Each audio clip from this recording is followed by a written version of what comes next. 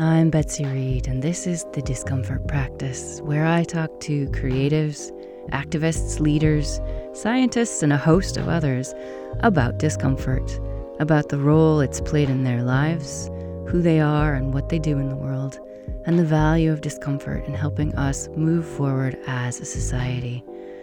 Discomfort is just the edge of your comfort zone, and on the other side are superpowers. So settle yourself in and let's get uncomfortable. All right, so this is the second time I've done Discomfort Running Buddies. The first one was back in April with my friend, Catherine Garner, an artist. And this is my second one. And so the idea behind Discomfort Running Buddies is that I talk to my in real life friends about discomfort, because the idea with running buddies is you go further, faster together. So I am joined today by someone who is one of my really good friends here in Barcelona. And we have talked a lot about the subject we're going to talk about today. So first I'll introduce him. This is my good friend, Luis Amaro. He is an art director and designer. And in fact, he's my designer. So if you follow me on Instagram, you will see my posts, and they are made by the lovely Luis, sitting here across from me today. And he also comes to my yoga classes on Wednesday night because, cool fact about Luis, he is a pro wrestler who goes by the name Chicao, which is awesome. So you can find him on Instagram. I'll definitely post him below because his pictures alone are worth just looking. But he's also Venezuelan, and that is a large part of why we're having this conversation today, because he moved here 4 years ago. And I have several Venezuelan friends, and I explain Venezuelans thus. There are those who left a long time ago, and there are those who left more recently, and that is the difference between the trauma they have experienced, because we'll talk about Venezuela, the situation there, and why it has actually been quite traumatic. So I'm also going to talk a bit about trauma. So we're going to be talking about trauma today because it's an uncomfortable topic, obviously, but it's one that a lot of us experience, and it's relative. I think most people have experienced trauma in some way in their lives. I would go so far as to say everyone has experienced trauma. And it's something that fascinates me because it's about how we are affected in our nervous systems, how that programs us in what we expect from life, and then how we move through that, how it makes us or breaks us, essentially. So welcome, Luis. It's lovely to have you. Thank you for that amazing introduction. Yeah, I'm happy to be here. So I always love introducing you because I love watching people's faces when I'm like, and he's also a pro wrestler, which is awesome. So yeah, you always do that when like, oh, he's Luis, he's a pro wrestler. I'm like, yeah. Love it. Okay, so we're going to obviously talk about our traumas today. So let's start with, based on that, what is an uncomfortable moment or a couple that have shaped you and who you are and how you are in the world? Well, there is like several moments regarding my country. Mm-hmm. There's two moments. One was when I was kidnapped, and the other one was when a gun was fired to my face, but fortunately enough, I mean, it misfired.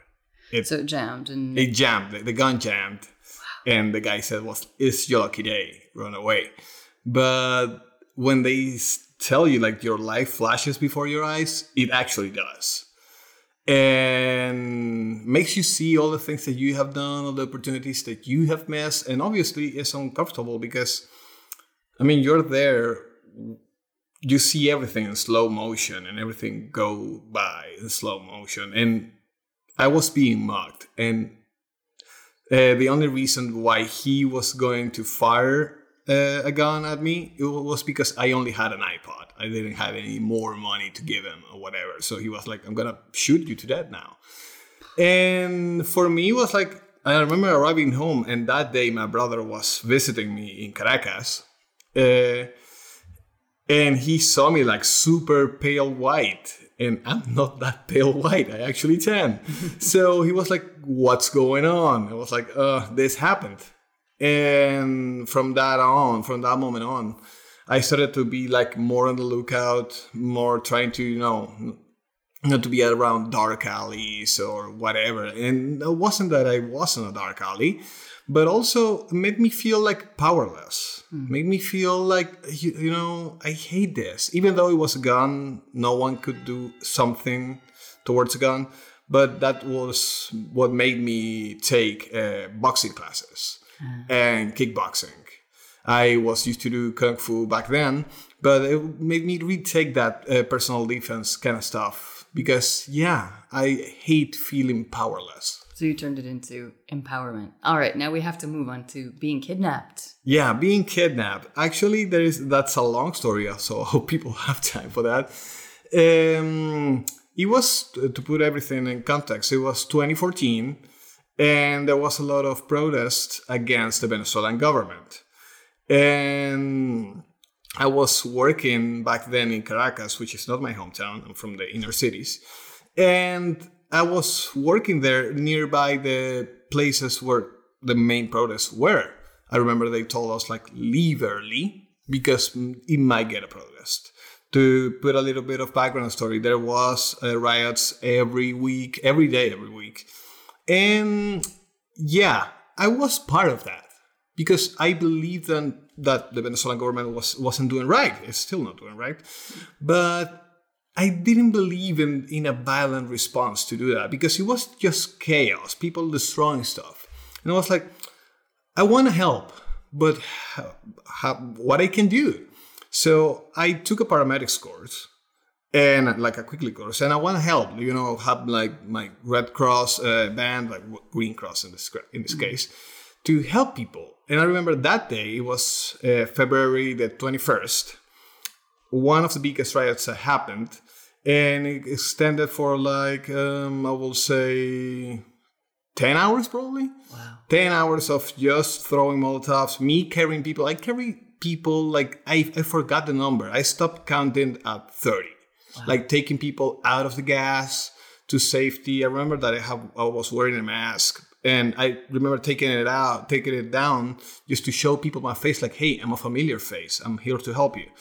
Taking people out. At one moment during the riot, the armed forces just go away. They just disappear. And I was like, this is not a good sign. Then we hear the roar of, I will kid you not, 200 motorcycles. So we knew those were, and someone screams, those are the guerrilla forces from the government. So I hid inside of an empty fountain for 2 hours.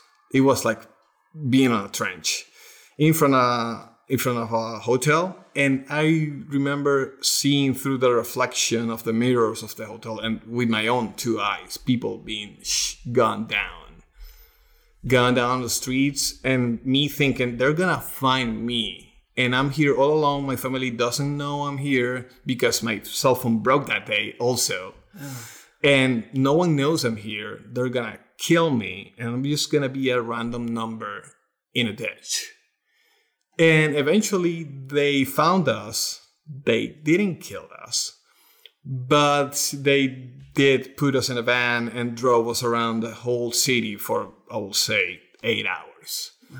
Just mentally torturing us. And I remember a guy telling me, and a girl that was next to me, I'm going to put my rifle, it was an M16, I'm going to put my M16 up your ass and I'm going to shoot it. Wow. And I try not to be startled by that because I don't want to give them the pleasure of that. But obviously the girl right next to me already thought of that before he said it. And she started to cry. And I was trying to hold her hand, be still. Don't give them the pleasure. Eventually, I was released. And I arrived home and I realized that everyone was looking for me because people from the hotel that I was in front of, they knew me and they told a friend, another friend, hey, Luis was kidnapped. Luis was taken. By the police. Yeah. Luis was taken by the police and the armed forces, but it's basically the same. And they started to move us around the city. I remember they asked me where I lived. And I lived to the southwest part of Caracas, but something told me, say you lived somewhere else. And I said, I live to the northeast part of town. And they started to, dropping people by, oh, you live here. I was no, I don't live here. You live here. And it's another part of the city at 5 a.m. And Caracas is dangerous at all times, but especially at that time. And actually, I was lucky enough and smart enough to actually tell them the opposite side of town, and they dropped me off in nearby my house. I mean, I will say like 3 kilometers away from my house, but not the other side of town. Like when I was like, "No, you live here," I was like, "No, I don't live here. Oh no, I'm so far away." I was trying to pretend it because I was like, "Oh my God, it worked." Yeah. It worked. So I guess what that brings us to is, well, you get a bit of a taste of the recent history of Venezuela. Because I was telling Luis, I have quite a few Venezuelan friends. And just growing up, the 80s and 90s, hearing about Venezuela, because it has the biggest oil reserves in the world. It was just like the best country in South America. It was wealthy. It was a place I always wanted to go and, work on my Spanish because your accent's kind of awesome. But then by the time I got around to it, it's a failed state. And understanding that you've gone from this sort of affluent, not bad childhood. No. To living someplace where you can walk down the street and a child will shoot you in the face for your trainers. Yeah. Is, wow, the trauma of that. And also, then you moved, right? You left Venezuela. And even the story of leaving Venezuela, you can't let on that you're leaving. You can't really say goodbye to your family because you have to fake it that you're going to come back or they won't let you leave, right? Exactly. That's actually what happened at the airport. I remember having my 2 suitcases. My brother and my mom were at the airport. And I remember telling my mom, and my mom is super sentimental, God bless her. And I remember telling my mom, don't cry. Because if they see you crying, they know I'm not coming back. Mm. And they will stop me several times. And actually they did. They checked my bags 5 times. I was trafficking drugs. Mm. And there's just a bunch of clothes. Yeah. But how has that shaped you? How has that extraordinary amount of discomfort that's beyond most people's imaginations, how has that made you who you are? Because you've actually been diagnosed with PTSD. Yeah, right? Actually, a fun fact, since you can go to therapy here in Europe. And actually, I checked this because I got COVID during December and I wanted to check my public medical records. And there was also my therapist records there. I was like, I wonder what he put in there.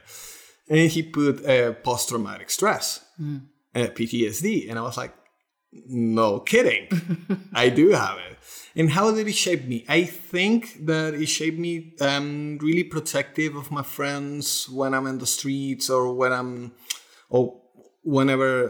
I am. I'm always the one on the lookout. If we were in a party and everyone's, getting drunk or just let loose, I'm always trying to be aware. How did it shape me in some ways that some people realize and some people don't? When I arrive at a restaurant, my back's never facing the exit. I always have to be aware of what is happening. Mm. And actually, it shaped me into a protective kind of guy, but in a good way. I try to carry it like a badge of honor. And it's funny because I did while looking for a job, I did something that I call the human curriculum, which is, for example, being a paramedic is not a job that I officially have, but I put it on my resume because it's something that shaped me. Mm. Because a resume shows where you worked, but this shows who I am.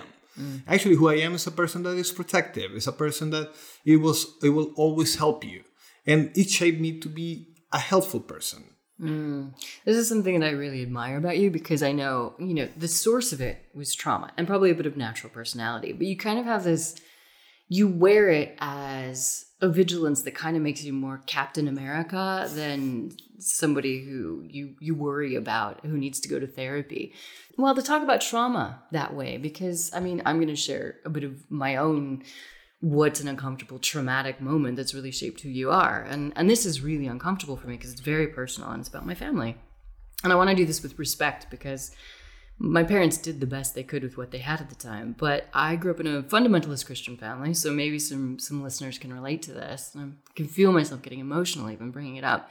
And my parents firmly believed that it was their job as the parents, as the sort of authority of God in my life, to spank me when they thought I was out of line, but I was also kind of singled out as the bad kid because I've never been passive aggressive. I've never been passive about anything in my entire life.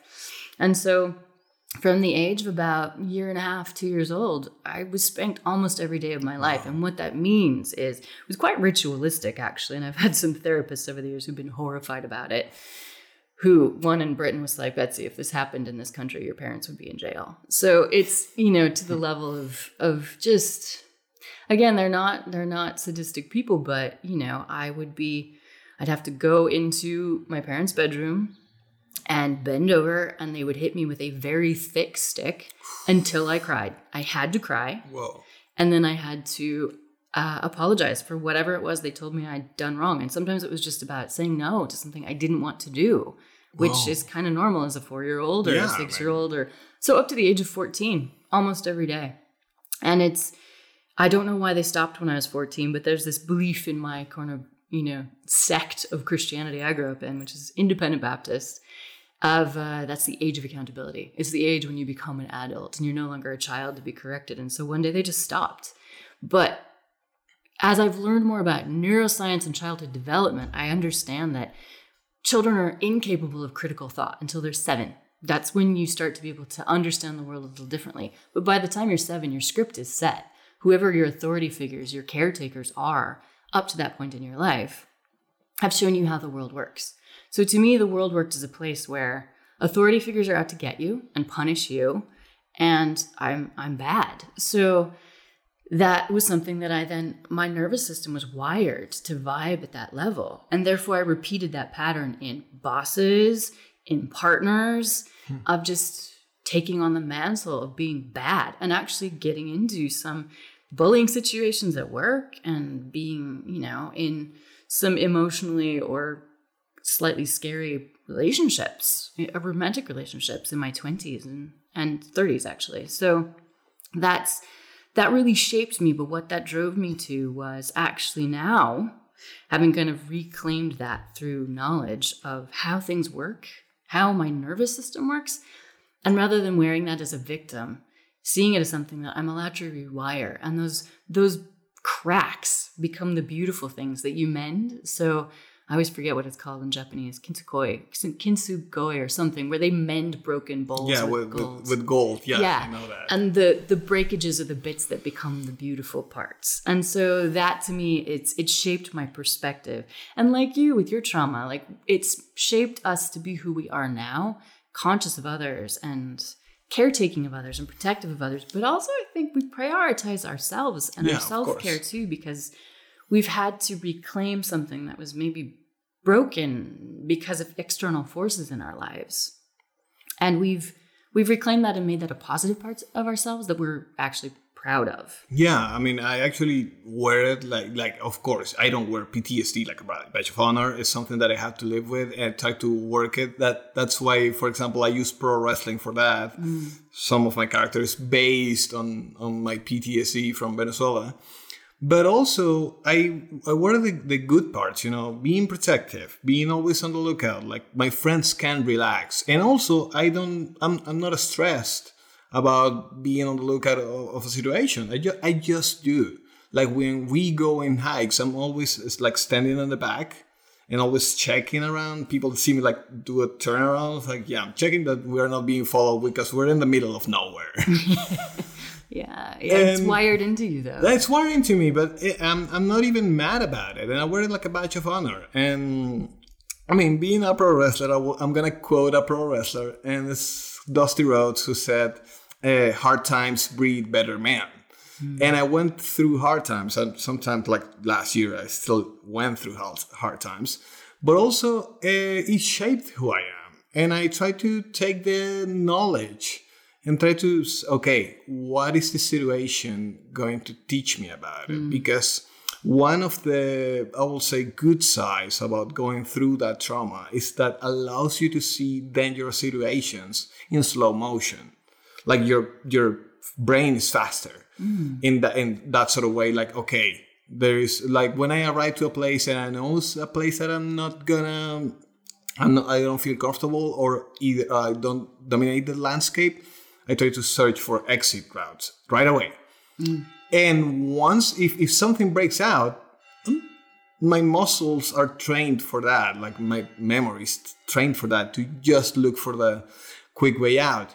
But also in a more spiritual way rather than physical, it made me be more understanding about other people's pain. And also being like realizing like last year that I'm highly an empath. Yeah. Like sometimes I catch on people's feelings and made it my own. Like the other day, like probably 3 weeks ago, my roommate was going through a hard day. And I remember like me feeling bad. And I stopped myself and asked her, hey, are you having a bad day? Like, are you having a horrible day at work? And she was like, yes. I was like, oh, I thought it was me. Do you want to talk about it? I was like, yeah, I mean, we'll talk about it at lunch because I'm super busy right now. I was like, okay, completely, that's fine. But I acknowledged her day. And I also realized it wasn't my feelings. Ooh, that's really important. Because that is a sign of trauma. And I've had that too. I used to pride myself, and before I really understood trauma, that I could walk in the room and I knew the emotional temperature of the room immediately. And I thought that was empathy, but it was actually trauma. But recognizing the difference and realizing, then you need to think, this is not my emotion. Yeah. Yet the boundaries of it and understanding how you naturally react because you've been traumatized, actually, and recognizing these are not my emotions. Because I still find it really a struggle as well. When somebody I care about or somebody in authority is having a bad day or is projecting, to not take that on. And it's really useful to know that about yourself and also know that comes from trauma. So there needs to be a boundary there to keep yourself sane and healthy. Yeah, the exercise that I did that day when I realized was like, okay, what am I feeling? I'm feeling uneasiness. I'm feeling nervous, but I have nothing to feel nervous about today. So why am I feeling nervous? I was like, no, I was catching up this friend because she was starting a new job that week. I was like, oh, these are not my feelings, Yeah. So do you find you're more absorbent? More absorbent to my surroundings at all times. Yeah. And that also actually helps because, I like to help all of my friends. And even if you're a new friend, sometimes we become closer because I'm naturally a caregiver. I like to help people, and people like to help me as I have realized during this last year. And I was like, I don't deserve this. But then again, I was like, yes, I do deserve it. I'm a good person. So one thing that PTSD does to you and trauma does to you is like you feel like you don't deserve help. You feel like you don't deserve the good things that happen to you. But then I'm trying my best to break that cycle of, yes, I mean, if people are helping me, it's because I deserve it. It's because I'm a good person. And it's because I earned this. It's not because I'm an asshole or stupid, that it's just mean to everybody and they're just helping me out of pity. No, they're helping me because I'm good. They're helping me because I deserve it. And they are sure, they don't expect it, but they are sure that they will help, that I will help them if the time is needed. Yeah, which is just friendship and also love, because that's something that I've had to work on as well, is coming from a place of kind of being, it just was absorbed into my script of I'm bad. And, still even into adulthood, the stories my family repeat about me are always like when I was 2 and I wouldn't take a nap and it took 2 people to hold the door closed, and just like always how naughty I was, and realizing that I don't have to accept that script, that story about myself anymore, because it's gotten in the way of accepting love as well. So as I've learned to have healthier relationships and have a healthier relationship with myself, that's really important. Because how would you say trauma has impacted your relationship with yourself? Like, did you feel undeserving? How did it make you feel about yourself? For a long while, I felt undeserving of good things. Because, it was bad thing after bad thing after bad thing. I was like, what is going on? I mean, should I drop dead and that's it? And end it? But I was like, no. I mean, I will endure it. And one thing that some of my friends have told me, like, I don't know how you do it, but you keep enduring the hard times. And I was like, one day I will look back on the bad things and I will be like proud of making it, But for longest time, I felt undeserving until I decided to break that. Like, no, I'm a good person. If bad thing happens to me, yeah, that's a bad streak. It happens. But that won't stop me from looking at the good things in the world. Yeah, I remember a verse in the book of Job, which is the ultimate shit show. You know, Job was a good man to whom many bad things happened.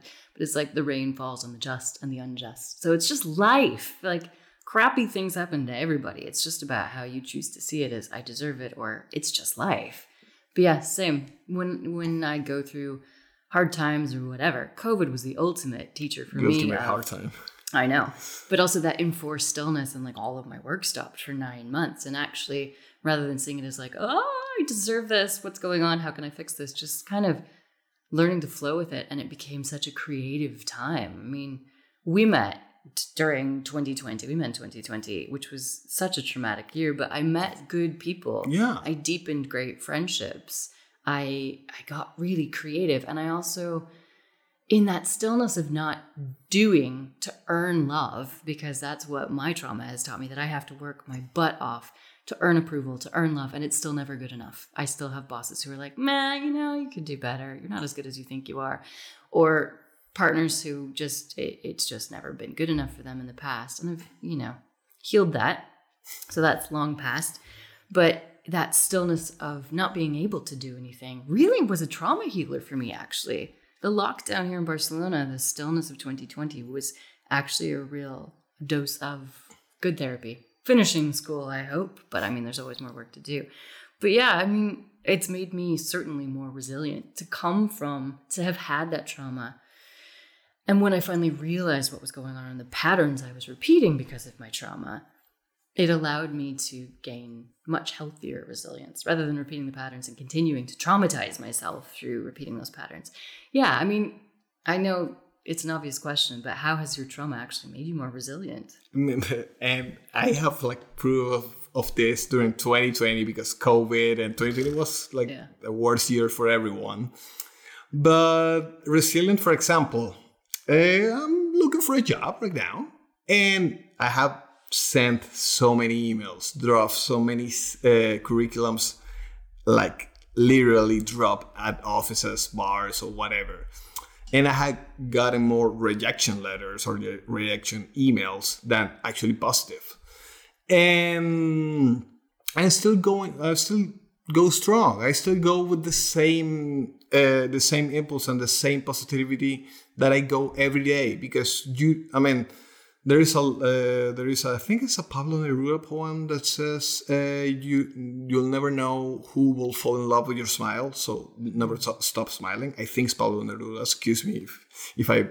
It's a good line. But it's a good line, and it just doesn't mean love. It means like if you keep on smiling, keep being like not fake positivity. Like one day you're gonna make it. One day you're gonna break through. And another poem that got me through 2020 was "If" by Rudyard Kipling, that a friend of mine taught me, and I was like, yeah, all these lines on this poem speak to me. And yes, the first thing that helped me grow during 2020 and all the trauma that I have been through is building a peace of mind.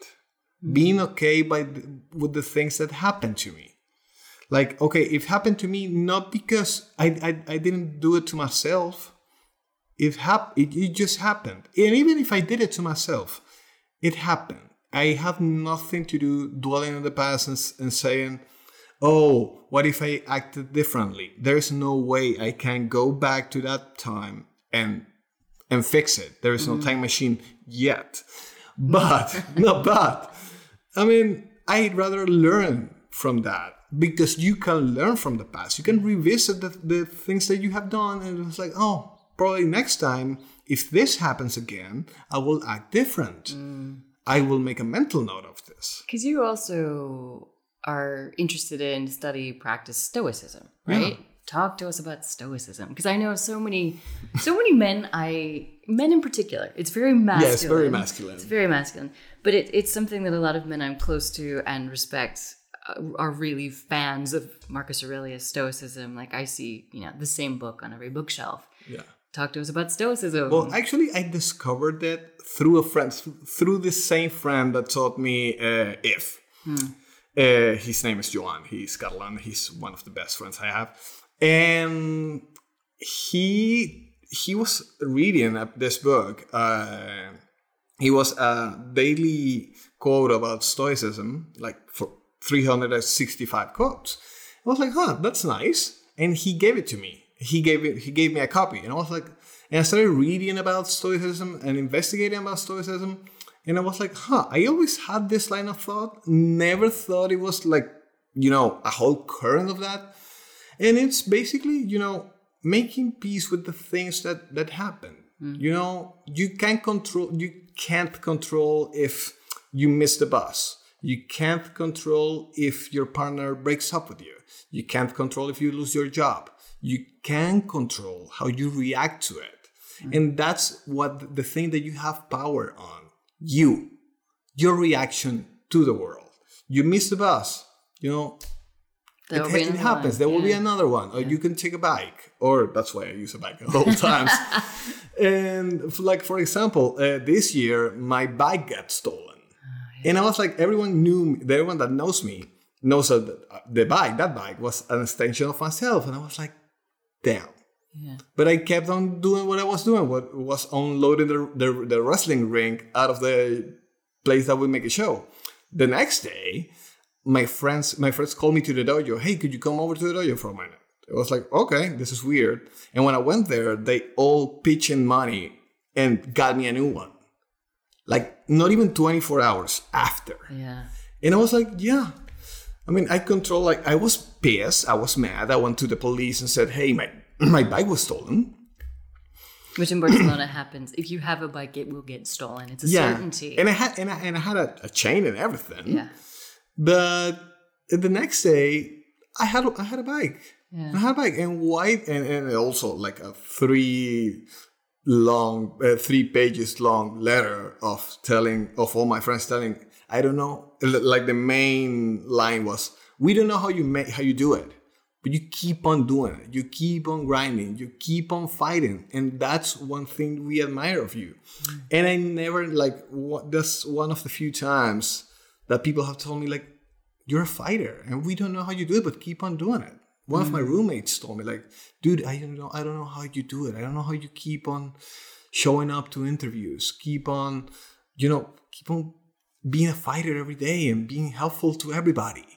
Mm. And like I said earlier, like I'm looking for a job, but I have all jobs and no job. Like I helped one of my best friends to build a bar in his distillery. I have worked as a delivery guy. I have worked as a translator. I have done a bunch of things in 2020 that showed me who I am. That I'm a versatile kind of person. But most of all, I like to help. Mm. And if you're on a career track and you've never gotten knocked off it, you wouldn't have necessarily learned those things. No, exactly. About myself. I will probably still be on the same track. Yeah. So even though the things that happen, and that's one thing that you have to learn about your trauma. Mm-hmm. Yeah, it sucks that this happened to you.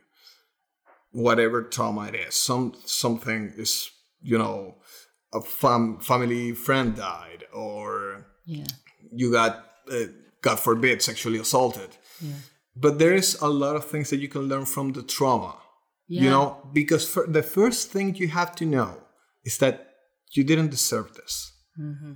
Make a peace with this. You didn't deserve for it to happen to you. But how can you learn from this? Yeah. What's the story going to be? Yeah, what's the story going to be? How are you just going to tell the story as a victim? Yeah. Or as a survivor. Yeah. Well, I think we've both touched on the fact that we've both had some useful therapy. And I remember having a really great therapist in London for about a year, Jungian. So we did a lot of shadow stuff, masculine, feminine, family stuff. And I had people for years be like, wow, you have a compelling backstory, because it sort of doesn't give away where I'm from. I came from a fundamentalist Christian family. I was homeschooled. My parents are the kind of people who at the time, I don't know if the story is still the same in their minds now, but my brothers were required to get an education because they were men. And for me and my sister, it was optional. So I went and got myself an education. I didn't really have much help from them. And then when I decided to get a master's degree, my mother literally said to me, she's like, I don't know why you need a master's degree except to feed your own ego, because they couldn't imagine why a woman would need a master's degree. So I sort of exist in this sphere of people who are like me now, but a lot of them come from a very different background and kind of don't know, because I don't talk about it often anymore. Yeah. That I come from a very different background, sort of. I hate the term self-made because there's no such thing as a self-made person. You're the sum of all of the people who've contributed. Exactly. That's why I like when I meet someone new, and I try to analyze them, but not in a mean way, like, oh, I'm analyzing you. No, I try to see, because you're the sum of your best friends, actually. Yeah. So I try to see, okay, I see your personality, but then if I'm fortunate enough to meet your friends, I was like, oh, he acts like him. Yeah. It acts like her. And you can see the sum of people. Yeah. And actually, it's funny because I can see the sum of the people that I'm closer with in my actions today. Mm-hmm. I can see when I cooked for my friends, when I take care of people, when I try to give a good advice or just a random hug because someone needs it, if we can get a hug because COVID. Yeah, we're getting back to this. Yeah, but it's also like, it's fun when you say like no one knows your background once I'm into comic books, and it's funny that you touched Captain America by quoting me. But everyone has a different origin story. It doesn't have to be like, oh, you were in a shitty country as I was. No, you were I grew up in a good country. My childhood, I always pride myself saying, like, we're the last generation that drink water from a faucet on the street while playing football. Yeah. Because, then what happened in Venezuela? Yeah, because I remember my mom telling me, come back by the sunset. Yeah. And we didn't have cell phones. I was just playing football and baseball on the streets. Yeah. And then I came back at 6 p.m. Every day. But then you don't see kids in the streets anymore. No. Because I was thinking about the backstory thing. It's something that I realized was something I wore as a burden, as armor that I was stuck in. And even though it was a really compelling backstory, because I would get into it and people's eyes would widen and their jaws would drop, as I sort of... Because I lived in the UK where that kind of background is really uncommon. And the source of my trauma that I mentioned earlier is also like really unacceptable and illegal. If people beat their children.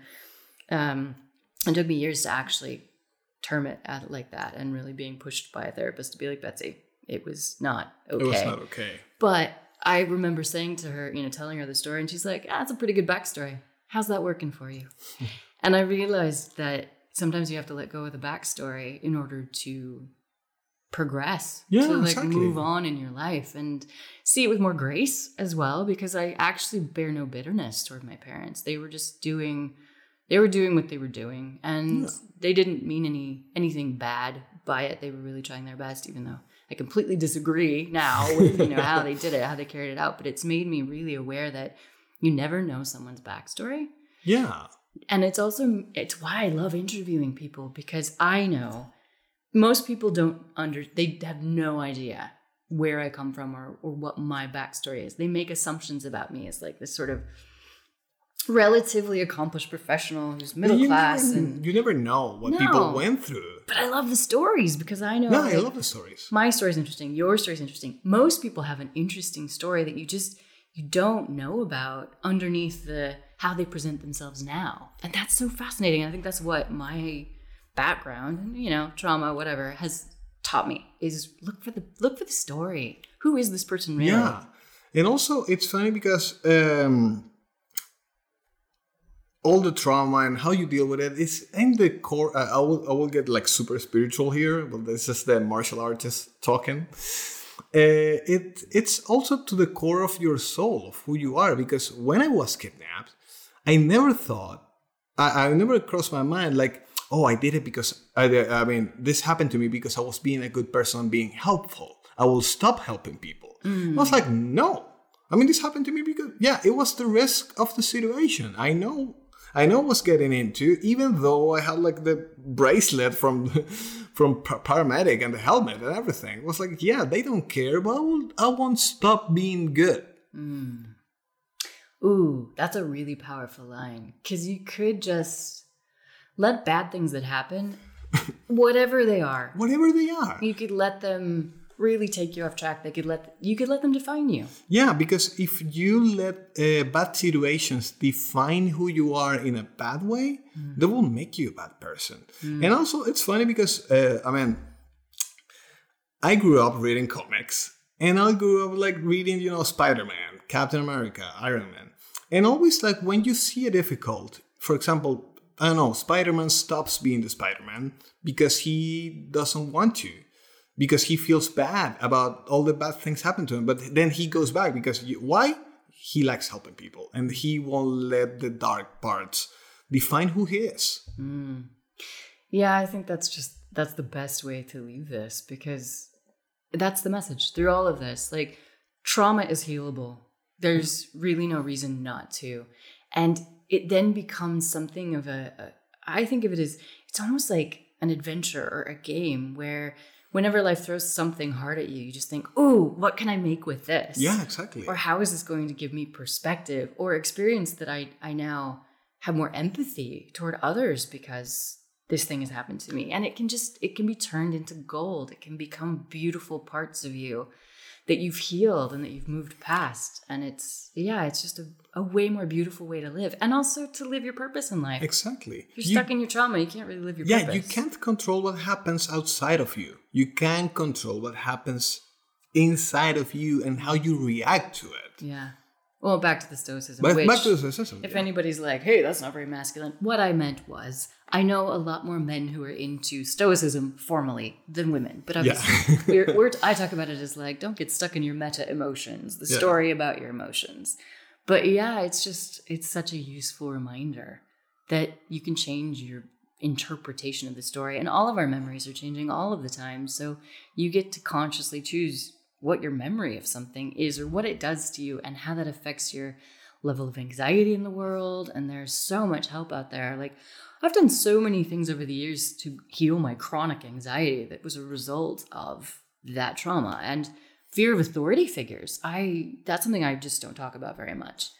Real anxiety around authority figures because of my start in life with my, primary authority figures in my life being people who I was afraid of. I had anxiety around, home was an anxious place for me. Wow. And, I wouldn't cry in front of my family because that was a sign of weakness because they demanded it of me. So I didn't learn to cry till my 30s. And now I cry all the time for everyone around me now. But learning to actually release healthy emotions and then also realize not all authority figures are out to get me, because I still have on occasion a little wobble where it's like a boss or a client or somebody with more power than me. And I realize I have anxiety that has no correlation to the situation, but it's just my nervous system reacting in a way that it's used to. So then I have techniques. I have EFT tapping where I'll just do this little karate chop tap on my hand and repeat a mantra about I'm releasing this trauma.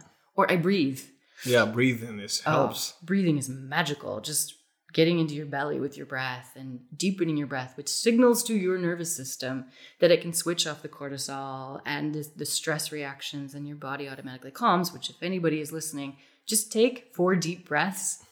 It really helps. But all these techniques that are in recognition that somebody listening might relate to this. We might never completely move past that reaction that's been wired into us, but we can manage it. We can acknowledge it. We can be gracious toward our trauma. You can make the best of it. Yeah. And be gracious toward yourself and realize there's nothing wrong with you that you have that stressed or anxious reaction. It's your nervous system. Yeah. And that you can live differently. Yeah, you can learn to live with it. For example, when you were saying that, I was thinking, I never stop letting my guard down when I'm outside with my friends or whatever. And that's fine. That's just the way I'm wired. And I'm happy with it. Sometimes it's stressful. Yes. I won't deny it. But it is just who I am. And if it keeps me and keeps my friends safe, I'm happy with it. Yeah, you are the bit of the Yoda figure in my friend group. I'm just like, Luis just sitting there watching, all knowing. It's not like guard dog. It's very more like Jedi. Thank you. Yeah, definitely. Definitely. But yeah, I hope that for anybody listening to this, I know it's uncomfortable listening to hear people talk about their trauma. But hopefully, like, here we are as positive people, both trying to do some good in the world and enjoying our lives. And trauma hasn't derailed us. We're not traumatized people. We're not defined by the traumatic experiences that we've gone through. Because in your intro, you always say, like, outside of discomfort, there are superpowers. Yeah. And me, being a comic book believer, I always say, like, after your trauma, you can discover your superpower. Yeah. Think about that. I mean, think about, okay, whatever has happened to you, try to explore it. And what's the teaching behind this? Yeah. Where has trauma, your trauma, whatever it is, because it's all relative. You know, you don't have to have been kidnapped. No, you don't have to, God forbid. Yeah, but if you can relate to this, if you recognize that you've had some trauma, just saying this to anybody listening, how is that leading you to superpowers? How can that be part of your superpowers? And get help if you need help. There's no shame in getting help. No, there's no shame in getting help. Mm-hmm. I got help. Betsy got help. Yeah. Everyone, I mean, you need to get, because you don't make it as an island alone. No.